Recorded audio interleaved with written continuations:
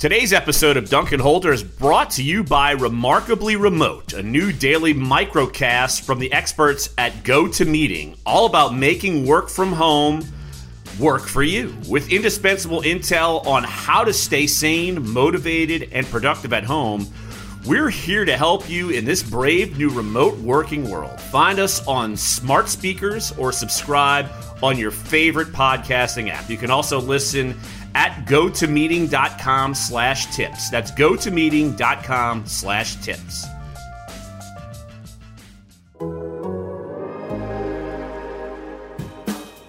What is that when you jump around and carry on and do the who dat stuff? The who dat, that's really kind of a fan, that's our chant.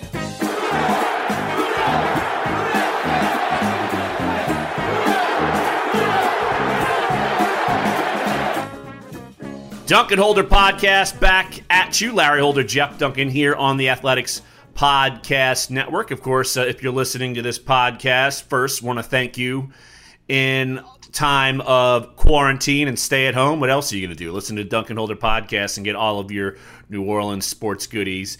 And of course, if you're listening to this, you're doing it in one of 2 or 3 or 4 ways. You could certainly jump on wherever you get your podcasts, Apple, Spotify, and you can rate, review, subscribe, do all those good things. Tell a friend, tell a million, jump on the Duncan Holder Podcast. Or you could jump on theathletic.com/Duncan Holder. I know you can get 40% off of an annual subscription to The Athletic by doing that and get all of our pods, all of our great work across every scope of The Athletic. So jump on and do that as well. And look, on this podcast, we're going to be jumping on a couple of different topics. We're going to save the draft chatter for the next couple of weeks. But as we're in the beginning of April, Jeff, I know last night you and me and a lot of the New Orleans crowd, I'd be curious to see ESPN's ratings, rewatched the Katrina Dome coming. Of course, the Saints taking on the Falcons, Steve Gleason's block punt, huge event in the history of New Orleans. So we'll be talking about our thoughts about that, rewatching some of the things memories that came back in our mindset. And also in the second half of the podcast, we're going to be going over the all-decade team from the 2010s.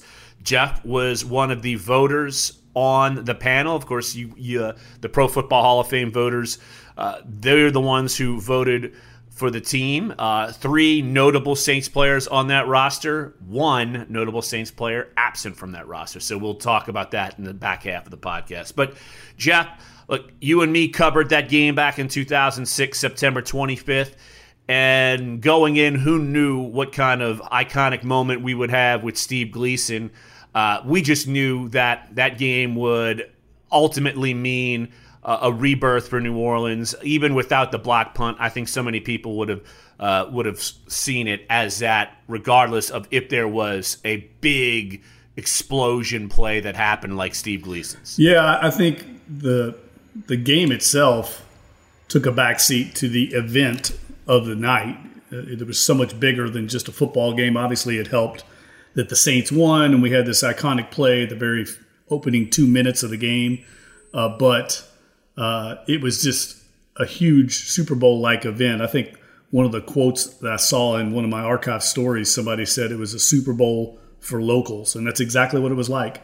The anticipation built around that game. So many things came back to me, Larry, as we were watching the game last night, and so many things that I had forgotten about. The fact that it was the first Monday night broadcast in the Superdome in 5 years, that seems incredible to think about now, because the Monday Night Football crew comes pretty much annually now.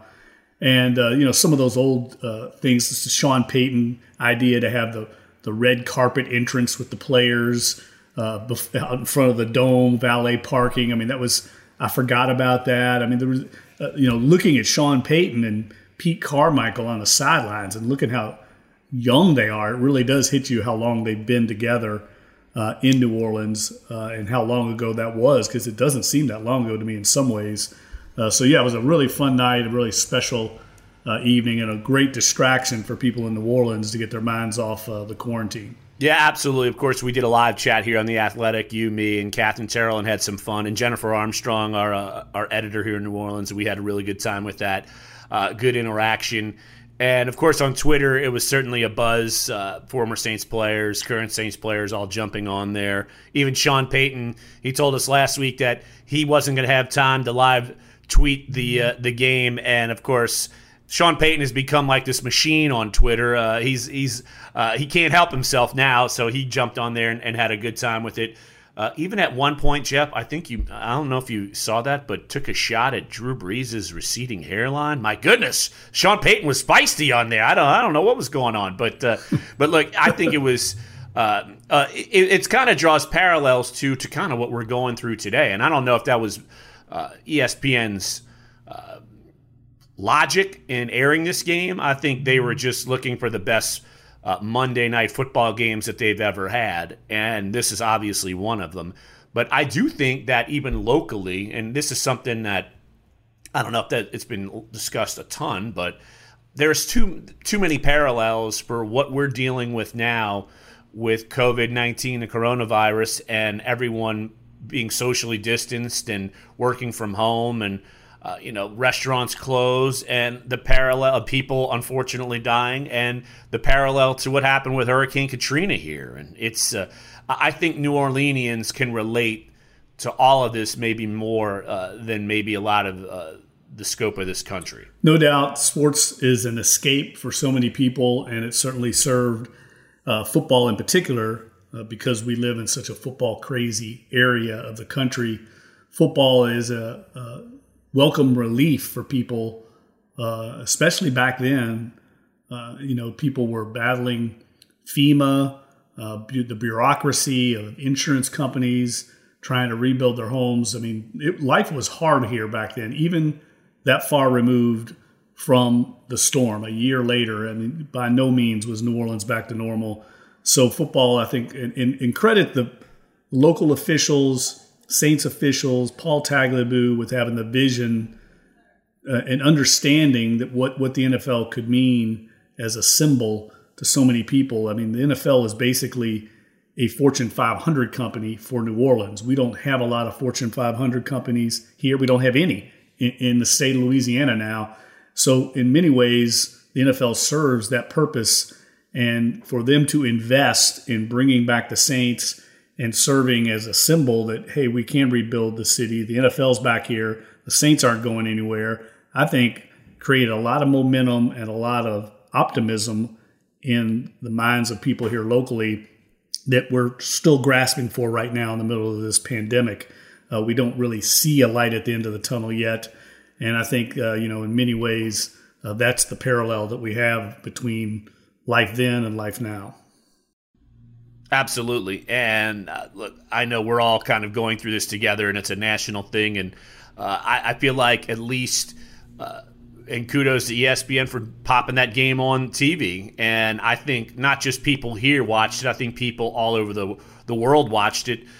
And I'm curious to see the TV ratings. I bet it rates like a Monday Night Football game, Jeff. I bet it's not just some rerun of like Family Matters or something like you might see on like Nick at Night or something like that. I bet you this rated like a Monday Night Football game, and I'm sure New Orleans, the ratings were probably through the roof. Yeah, I'm interested to see as well. I know the ratings probably won't come out till later this afternoon. I know we'll get some national ratings earlier than that, but the local markets usually don't come out till the afternoon, the day after. So it'll be interesting to see. There's no doubt there was great interest in the game. I think it speaks a lot to where we're at right now. I mean, people are starving for some kind of sports as a distraction. And that game is really impossible to find now. That's the other thing that's interesting about it. I mean, it's not on NFL Game Pass. You can't go back and watch 2006 games on NFL Game Pass. So, to see that again, I think for a lot of people was a real treat. And just the game in and of itself, it's like you had this exciting start, and then you had the Superdome special, and then it's just kind of, all right, the game just kind of goes, and only 3 points are scored in the second half, and you almost forget that the Saints kind of cruised to a win, but it wasn't like this aesthetically pleasing game. Everybody remembers the Gleason block punt. I forgot that Josh Bullocks blocked Morton Anderson's field goal, and I knew they only scored 3 points, and I was thinking as I was watching the game, they're driving, and I'm thinking, how did the Saints even stop them? Was there like a pick? Was there like a fumble? I just had forgotten that Josh Bullocks, and it's funny, just the players you saw in the field, Jeff. I mean, it just brings back so many memories of us covering that locker room and covering that phase basically from 06 to 09 and some of the characters that were in that locker room. And it just goes to show you just that team in general, the 2006 team. They weren't the most talented team on the field a lot of times. It's almost like they were just gritty and gutty and played smart. And that's why they were able to play so well in 2006, because I just go back to always look at the linebacker core. I mean, Scott Bajita comes over as a free agent. Scott Shanley is traded to the Saints near the end of training camp. Mark Simoneau was traded to the Saints as an afterthought, and Adante Stallworth traded in the middle point of training camp, and those two guys had to start at linebacker and had no idea what they were walking into in New Orleans. Just the whole roster, it seems, when you look back at it, you're like, wow, I can't believe that Saints team almost got to a Super Bowl that year. Yeah, they were amalgamation of the Haslett era and the turnover into the Peyton era. So you had a lot of players like Joe Horn and Jamal Brown, and I mean Josh Bullocks blocked a field goal in that game. I've forgotten about that. I mean, there were a lot of players that were in transition in their careers on that team. And if you go back and watch that team, I mean, early on, I've talked to Drew Brees about this before. I mean, it's a shell of the offense that we now see in the Peyton Brees era. I mean, they were so rudimentary in their concepts, the installation process, the playbook was very elementary. So we didn't see the explosive passing attack that developed there from about 2008 on. They were really kind of a balanced offense built around the running game with Reggie Bush and Deuce McAllister. Mike Carney was, of course, the lead fullback. But that team overachieved. Sean Payton will tell you to this day, like you said, they weren't the most talented team they ever had, but they were smart, played well together, and I think played a lot on emotion from the city, understanding their role in the community and being lifted by the fan base here who was so passionate about their return. And I really feel like if you go back and watch mid-season on, they were about a 500 team. You know, they kind of won a game, lost a game, won a game, lost a game, but they got off to that great start, that surprising start, won a couple of really close games, and the emotion of that night that we watched last night, the Falcons Homecoming game, I think fueled this team early on and carried them above and beyond what their talent level was. Yeah, I had someone on a comment section of the story I wrote leading up to the game where I retold a lot of some previous interviews I did when we were back at the Times-Picayune, and I forgot how many interviews I did for a couple of stories retelling the return to the Dome, and and one of the comments was, you know, the Falcons, they were destined to lose that game, this, that, and the other. And now I go think back on it, and I don't know if the Saints play as well as they would have in that game if they didn't win those first two games. Because if they would have looked anything like they would have been in training camp, and Jeff, you remember those awful preseason games where they looked terrible. I remember in Shreveport and Jackson, they just looked like they didn't have a clue of what they were doing and looked terrible. And if they would have played that way to open the season, I don't know if they would have won that game. But I think winning those first two games, what was it, at Cleveland and at Green Bay, I think that spurred them even more than maybe just the adrenaline of the home crowd. 100% agree. That team, even Sean Payton, Drew Brees had doubts about how good they were going to be from the way they played in the preseason. And I think that's another kind of underrated factor, Larry, in why that game was so emotional. People forget, I mean, this team, that was the first real, look that local fans had at the team. Obviously, they were able to watch preseason games on TV, but training camp was in Jackson, Mississippi. The preseason games were all on the road. They played one in Shreveport, I think one in Jackson. as their home games. And then they played their first 2 regular season games on the road, all designed by the NFL to create a timeline to finish the renovation project at the Dome. So this was the first chance for fans to get to see Reggie Bush, for fans to get to see Drew Brees in person. And that contributed to the anticipation of that night. Then you have that block punt a minute and a half into the game. It's such a rare play. Hardly ever do you get a block punt in a game. You get maybe one of them in a season. For it to happen that early in the game, I think contributed to the outpouring of emotion when it happened, because it was just such a surprising event in the night. Absolutely. And when you think back in that game, you're always going to think of that play. Everyone's going to think of that play, and rightfully so. And you would have thought of that play anyway, and seen Steve Gleason in such an incredible light anyway, just because he was already a cult hero. He was always a special teams guy with the hair flying down the field. And, of course, he would be the one who guts it out, was a Hazlitt guy, still made the team, and made that play. And now, of course, you fast forward and just all of the adversity he's gone through in his life and all of the good he's done through the adversity in his life.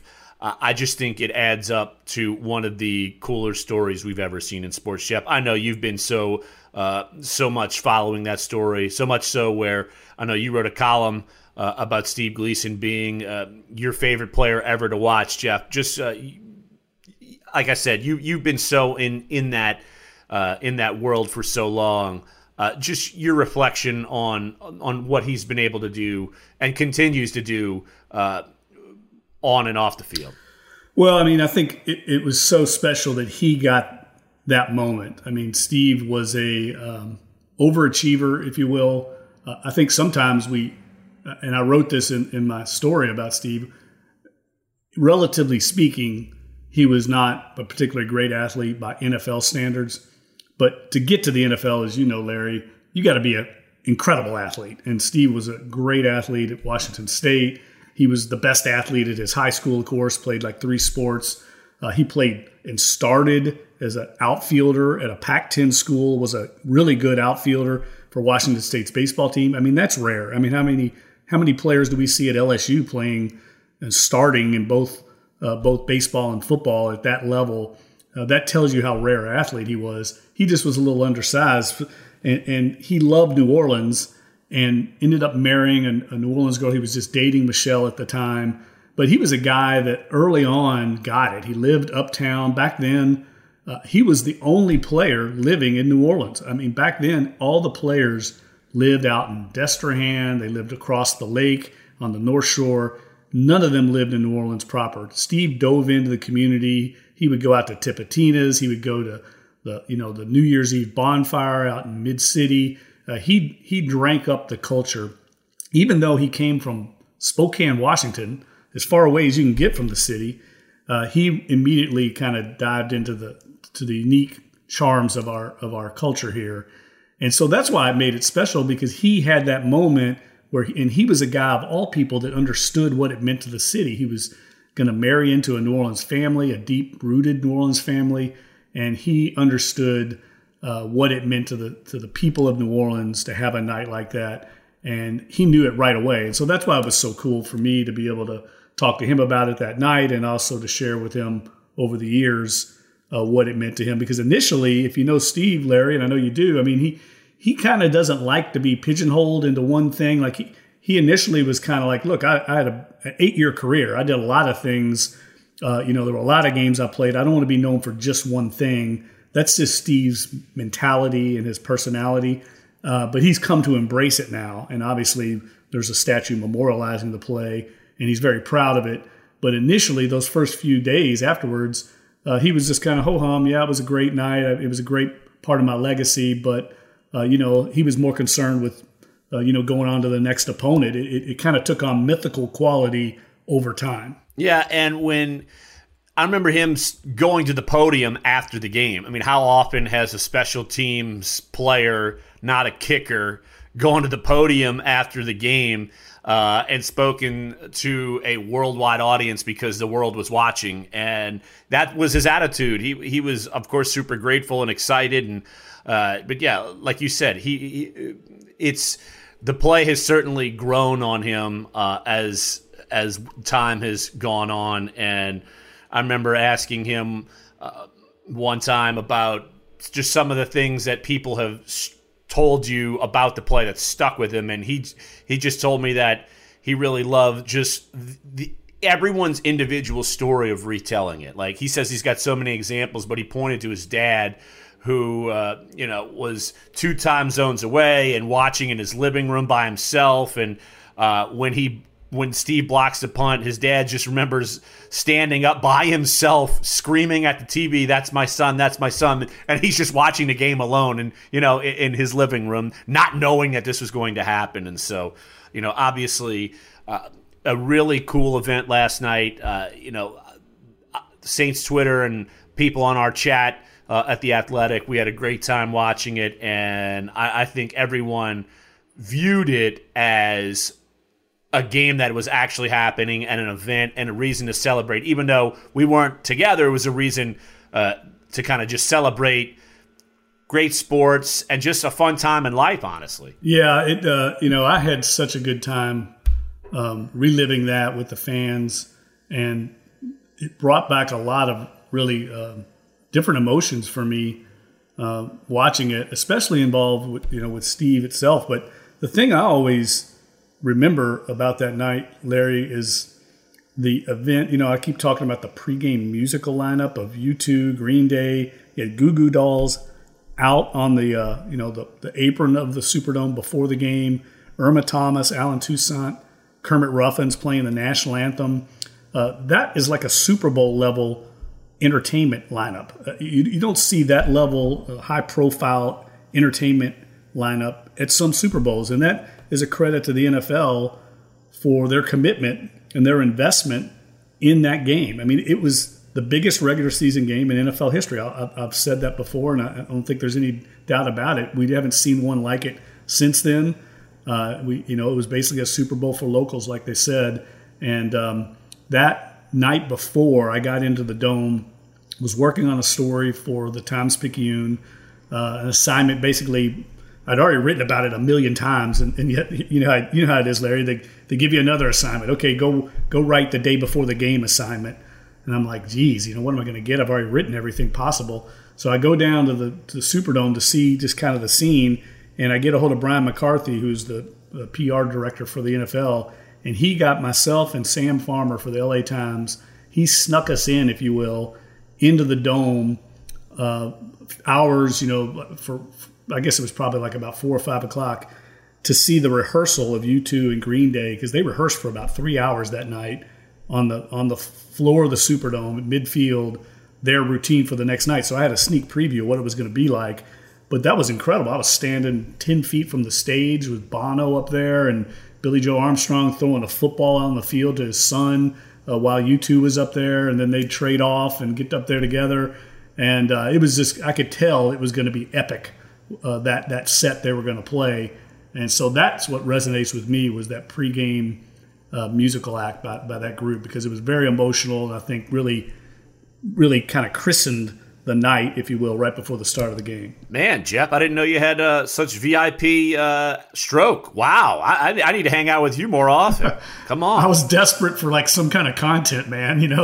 Brian McCarthy came through for us, and the other thing I remember that night, and we can transition into something else after this, but I remember Rita Benson LeBlanc coming with a little entourage. Back then, she was part of the ownership group, and she had a football and a signed like Saints jersey and maybe a helmet, and she presented it to Bono about midway through the rehearsal. And it was just funny because you could kind of tell he was obviously grateful for it, but he also, being Scottish, I mean, I don't think he had, or Irish, he didn't have any idea what to do with this helmet and football and jersey as he was up there on stage trying to go through his rehearsal. And that sticks out in my mind as well, as she made a big presentation midway through the rehearsal. He probably thought, damn, this is heavy. I'm not putting it on my head. No way. We don't wear helmets in our football that we watch. Totally. None of this nonsense. But exactly, yeah. So, no, what an awesome experience. And look, hopefully as we are practicing social distancing and working from home and staying away from each other, that another event like this could bring us kind of together virtually. So what a great night. But Jeff, yesterday, I'm talking, of course, Monday midday, the all-decade team for the 2010 to 2019 came out, and pretty great to have you on board the podcast because you were one of the voters on that poll, and 3 Saints players made the roster. You had Jari Evans, Cam Jordan, and Darren Sproles.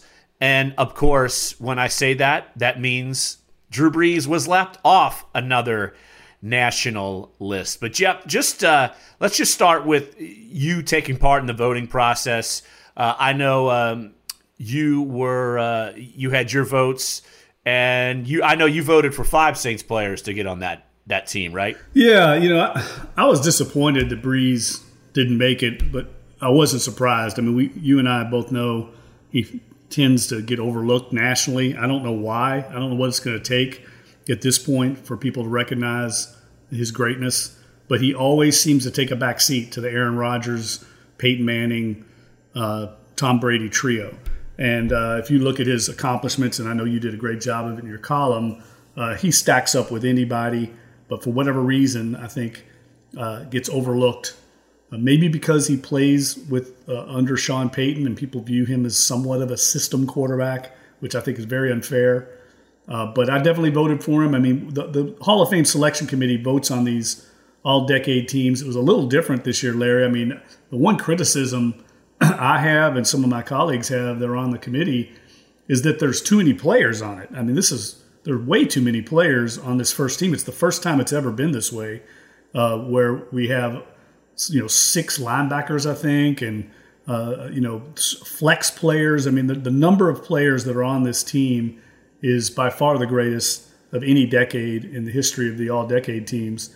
But it's a significant accomplishment and will go a long way if you make this team to your Hall of Fame credentials one day after your career is over.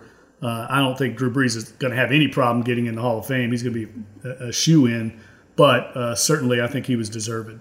Yeah, and here's the thing with the team. There's no second team. This is the first time you guys have ever done this where there is no second team. It's all just one team. And one of the Shireen Williams, of course, she's a longtime voter, and she put on there that Hall of Fame credentials for this list. It's got to be a little muddied because in the first team, all-decade team, there are only 6 players that have never made the Hall of Fame, and that's excluding people that aren't eligible yet, like Tom Brady and such. But someone like Alan Faneca, he's a first-teamer that is still fighting to get into the Hall of Fame. But when you put all these players in there, I don't know if you have to kind of dissect the where they actually stand in the hierarchy of, say, 4 defensive ends are on that team, and 2 quarterbacks. Usually it's just 1 quarterback. So I totally get the criticism there. Yeah, and it's a little quirky if you think about it, Larry, because if you're a player that comes into the NFL in mid-decade, your career can be split among all-decade teams, and you could not make either team. That happens very often. Say you came in 2005, your career is going to overlap from the 2000 to 2009 all-decade team to the second decade, the teens decade. So you can actually be a victim of unfortunate timing with your career and not make these teams strictly because of when you entered the league. And I think that's a little unfair as well. But I will say this, it is a significant criteria for selection committee members on the Hall of Fame. I mean, if you were the best at your position or one of the best at your position for an entire decade in the league, that's pretty strong, resume material. And I know it was the exact argument I made successfully that got Morton Anderson in during the selection committee meeting that year he got in. He was a 2-time first-team All-Decade selection. There's only been 5 of those ever. Dick Butkus, Walter Payton, Reggie White. I might be blanking on the other one, but Willie Roaf, my friend, Willie Roaf. Was he really first team? I don't know if he was not first team. Yeah, I don't think he was I first take team. that back. He was first team and second team. Right. That's right. But he's been on it. His name's at least showed up twice. Right. And that was obviously a strong, argument for him. But the fact that Morton Anderson was the best kicker in the league for 20 years, basically for 2 decades, and wasn't getting into the Hall of Fame, that was what I hammered home in my presentation. And that the other ones, the ones I mentioned, Larry, Reggie White, Dick Butkus, Walter Payton, they were all first ballot entries. And here we were still trying to get Morton Anderson in 4 times, leading scorer in the history of the NFL. So that ended up being the argument that won it. And I think one day we're going to see players like Jari Evans, who made the list, Cameron Jordan. That's going to help their Hall of Fame argument once they get in the room. Absolutely. And we'll dive into some of those in a second. But Jeff, let's just go back to Drew Brees versus Aaron Rodgers. And look, for me, I get the loyalty to Drew Brees. I understand that. And yet I think when you kind of go through the important numbers, it was basically the voters voted stats versus wins or awards. I mean, that's what it came down to, because you look at Drew Brees' stats, they're certainly better in every significant category. Now, one glaring stat I'm looking at, Drew Brees had 127 picks in that decade. Aaron Rodgers only had 63. So that's one negative. But Aaron Rodgers' winning percentage was much better in the regular season. Drew Brees' playoff record was 4-6. Aaron Rodgers' was 10-7. Drew Brees had 4 losing seasons as a starting quarterback. Aaron Rodgers as a starter because of course he had a couple seasons knocked short, but as a starter and he's only had 1 losing season in this decade. 2 first-team All-Pros for Aaron Rodgers, none for Drew Brees. 1 Super Bowl win for Aaron Rodgers. Drew Brees' doesn't count in this point in time. And you look at 2 league MVPs, and Drew Brees didn't have any. So that to me is, I'm just stating the case. That's probably why Aaron Rodgers got in over Drew Brees at this point. And that's always going to be, the argument against Drew Brees in that group is the Saints' playoff record has not been that strong, especially of late. And those 3 7-9 seasons from 2014 to 2016, when the team, it was no fault of Drew Brees, you and I know that, it was the defense was so bad. The struggles defensively, they just couldn't overcome it. And I think they were 7-9 because of Drew Brees. I think those teams were probably 4-12 teams in talent, but Drew Brees was so good he was able to win games for them. But you're right. When it gets down to these kind of votes against other great players, it comes down to how your team performed overall. And that, fair or unfair, he definitely struggles in a matchup with Aaron Rodgers in this 10-year window. Yeah, and look, it's not like we're saying Drew Brees isn't going to be a first ballot Hall of Famer. I mean, come on, people. And it's that, and career-wise, Drew Brees, if you look at it, very similar to Aaron Rodgers outside of, like I said, 2 MVPs, but they both won a Super Bowl, and they've only both played in one. So I think their careers are quite similar. I think if we're going to make a screaming match, might as well scream about how Aaron Rodgers and Drew Brees didn't make the all 100 year team for the NFL. I think you could scream about that over some other quarterbacks that did make it. But yeah, one of the interesting things that I came across in kind of making some arguments, because like I said, and you said, the all-decade team is one of those accolades that helps you get into the Hall of Fame. So I wanted to dive into see just where Jari Evans' chances and what Cam Jordan needs to do the rest of his career to maybe have a chance to get into the Hall of Fame. And Jeff, you and me have talked about it a lot. We always feel like Jari Evans is on the fringe of the Hall of Fame. We don't know if he's going to get in, but some of the things I did using the Pro Football Reference's Pro Football Hall of Fame monitor that they just came up with. They started using this statistical gauge in December. And look, Jahri Evans, you go through that and you look at some of the criteria, and Jahri Evans has a lot of things that stack up with some of the better guards to ever make the Hall of Fame. I was kind of surprised when I saw that. To me, it almost bolstered his case a little more in my eyes. Yeah, his credentials certainly are worthy of being a finalist. I don't think there's any doubt he'll make it as a finalist probably multiple times. Whether he gets induction or not, I think it's a 50-50 call, to be honest with you. The offensive linemen, we see right now there's a bottleneck. Alan Faneca, Steve Hutchinson, Tony Baselli, a lot of great players that still have not gotten in along the offensive line because the criteria is so difficult to get them in. It's a very difficult position sometimes, I think, to evaluate, even for knowledgeable football journalists that are on that selection committee and former players.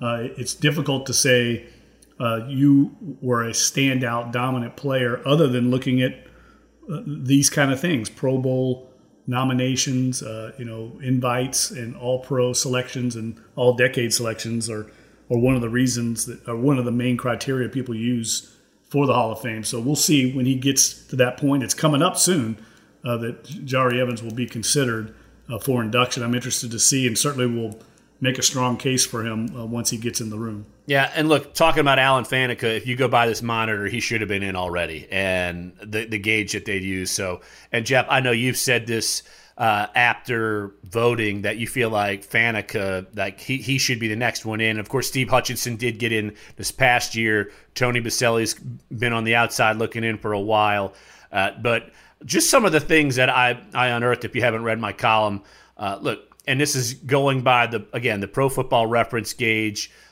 which I feel like it's a fair gauge, and Jeff, you said, I'm going a little inside the meeting, but you said it was cited by people within the meeting this year, right? So people who vote on this trust this gauge, right? Yeah, it's something that I think people put a lot of weight into, along with the approximate value formula that you and I reference a lot and use a lot in our coverage. Both those metrics by Pro Football Reference, I think, carry a lot of weight among the selectors because they know what's behind the metric. So it does make a lot of sense. Yeah, I'll just rattle off some of the things that I found just as of right now. Look, Jahri is the second highest guard on that list that's not in the Hall of Fame. The other one is Alan Faneca. He's above three Hall of Famers on the list: Billy Shaw, Mike Munchak, and Tom Mack.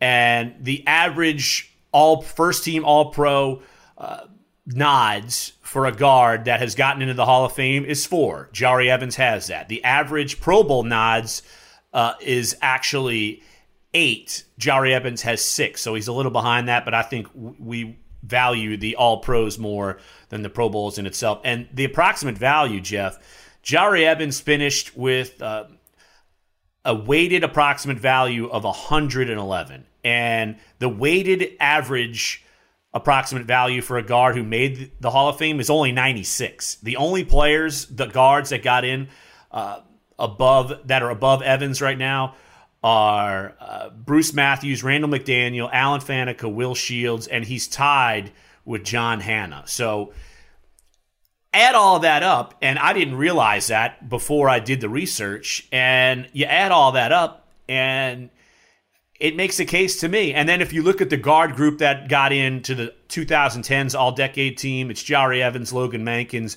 Zach Martin, and Marshall Yanda. Mankins and Yanda are retired. Jahri Evans is above them in that list.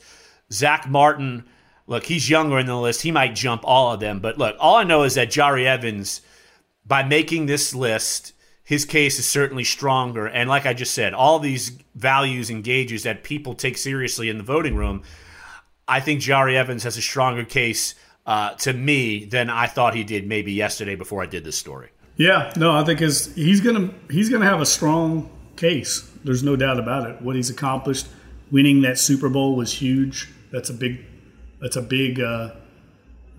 selling point for his candidacy but I don't think he's a shoo-in by any means. I think he's going to be really, if I had to guess, I would say just knowing how it's gone over the years, I think he's not going to get in.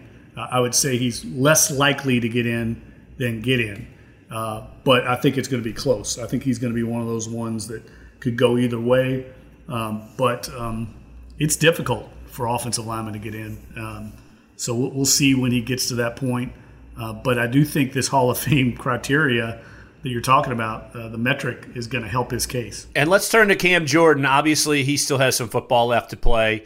He turns 31 in July. And it's funny, I got a question on Twitter, and they sent me a screenshot of Pro Football Reference of current sack leaders that are still playing in the NFL, and just where does Cam Jordan kind of stack up, and what does he need to do to get into the Hall of Fame. And look, he still got a ways away, I'll be honest with you. Just because if you're looking at sack totals, the defensive ends that are basically fighting to even become finalists, much less to get in right now, are guys like Julius Peppers and Jared Allen and John Abraham, Dwight Freeney, Robert Mathis, Richard Seymour. Those guys either are or will be fighting for spots in Canton. And so, look, Cam Jordan right now, obviously we know he's an overall monster defensive end. So he shouldn't be judged just on sacks. And I don't think he is, even in the Pro Football Hall of Fame monitor that Pro Football Reference uses. But still, he's at 87. He would, if he got 30 more, that would leave him at 117, and it would still leave him kind of behind some of the people that are fighting for spots. And then if you include people like outside linebackers like DeMarcus Ware and Terrell Suggs, those guys have almost 140 sacks each. And, you know, it took Ricky Jackson 128 sacks to get into the Hall of Fame. And so, look, I think Cam Jordan, he's in the Hall of Very Good right now. He's got to do he's got to ride this thing into his mid-30s for him to really get a good shot at the Hall of Fame, Jeff. Yeah, I think it would help, obviously, if the Saints win another Super Bowl or even get to another Super Bowl. I think that's really going to help his candidacy, but there's no doubt he's an all-decade player. He's the best defensive player of the Peyton Breeze era. There's no question about that. Easy. No one's even really in his realm. He's probably the best defensive player the Saints have had since the Dome Patrol guys. You know, I would say I can't think of anyone better than Cam Jordan. He's been consistently plays at such a high level and is so durable. You and I talk about it. He never gets hurt. I mean, he hasn't missed a game in his entire career. He hardly ever even misses a snap, and the ones he's missing recently have all been by design to kind of take some of the burden off of him from playing so often. He is the quintessential leader of that team on that side of the ball, and has been as integral to the resurgence of the Saints defense as any player. I think he sets the tone for everybody on that defense with how hard he practices and how hard he plays. Yeah, and just another thing as far as the Hall of Fame monitor that I've been referring to, as far as defensive ends are concerned, he is number 3 among active players for Hall of Fame consideration. The other two above him are J.J. Watt and Calais Campbell. J.J. Watt is considered a Hall of Famer right now, and that he would get in. But Campbell and Cam Jordan are still far down the list of a lot of players who I mentioned a bunch of those guys: Peppers, Allen, Abraham, Freeney, Mathis. Well, Seymour. Mathis is on the same plane as Jordan, but all those guys are right now retired and well above Cam Jordan on that list. So Cam Jordan still has plenty of years to play in the league, but obviously he's trending upward, and this distinction of the all-decade team will definitely help his case. So, look, Jeff, you better get your campaign signs ready for Jari and Cam Jordan. You got to walk in and start giving out hats and buttons and or maybe just be like the Russians and just rig the vote, right? I think you ought to do that. Well, I will say this, and not joking about it. I mean, it's a tremendous honor to be able to do that, to be able to represent those players and to present their case. But there's also inherent obligation and responsibility that goes with that, because you know what it means to those players to earn that distinction. It's the highest honor you can receive in the football profession. So to make it into the Hall of Fame means so much to the players. There's a duty that goes along with that to make a case for them, because when you get to that final 15, Larry, those 15 players are all incredibly gifted, talented, accomplished players. You don't get to that point without being the best of the best. And it's very difficult to separate a guard, say, from the 1980s era, and you're comparing that player's career to, say, a wide receiver from the 2000s. It's apples and oranges in a lot of ways. And the analogy I always use is it's like a beauty contest, a Miss Universe pageant. I mean, every country is beautiful. It's not like you've got someone there that's not going to have a tremendous argument for the Hall of Fame. So it's really, a lot of it gets down to timing. Sometimes it can come, you need luck on your side to get in. And what I mean by that is some years there's a backlog of offensive linemen, and only one or two offensive linemen are going to even really have a chance to get in.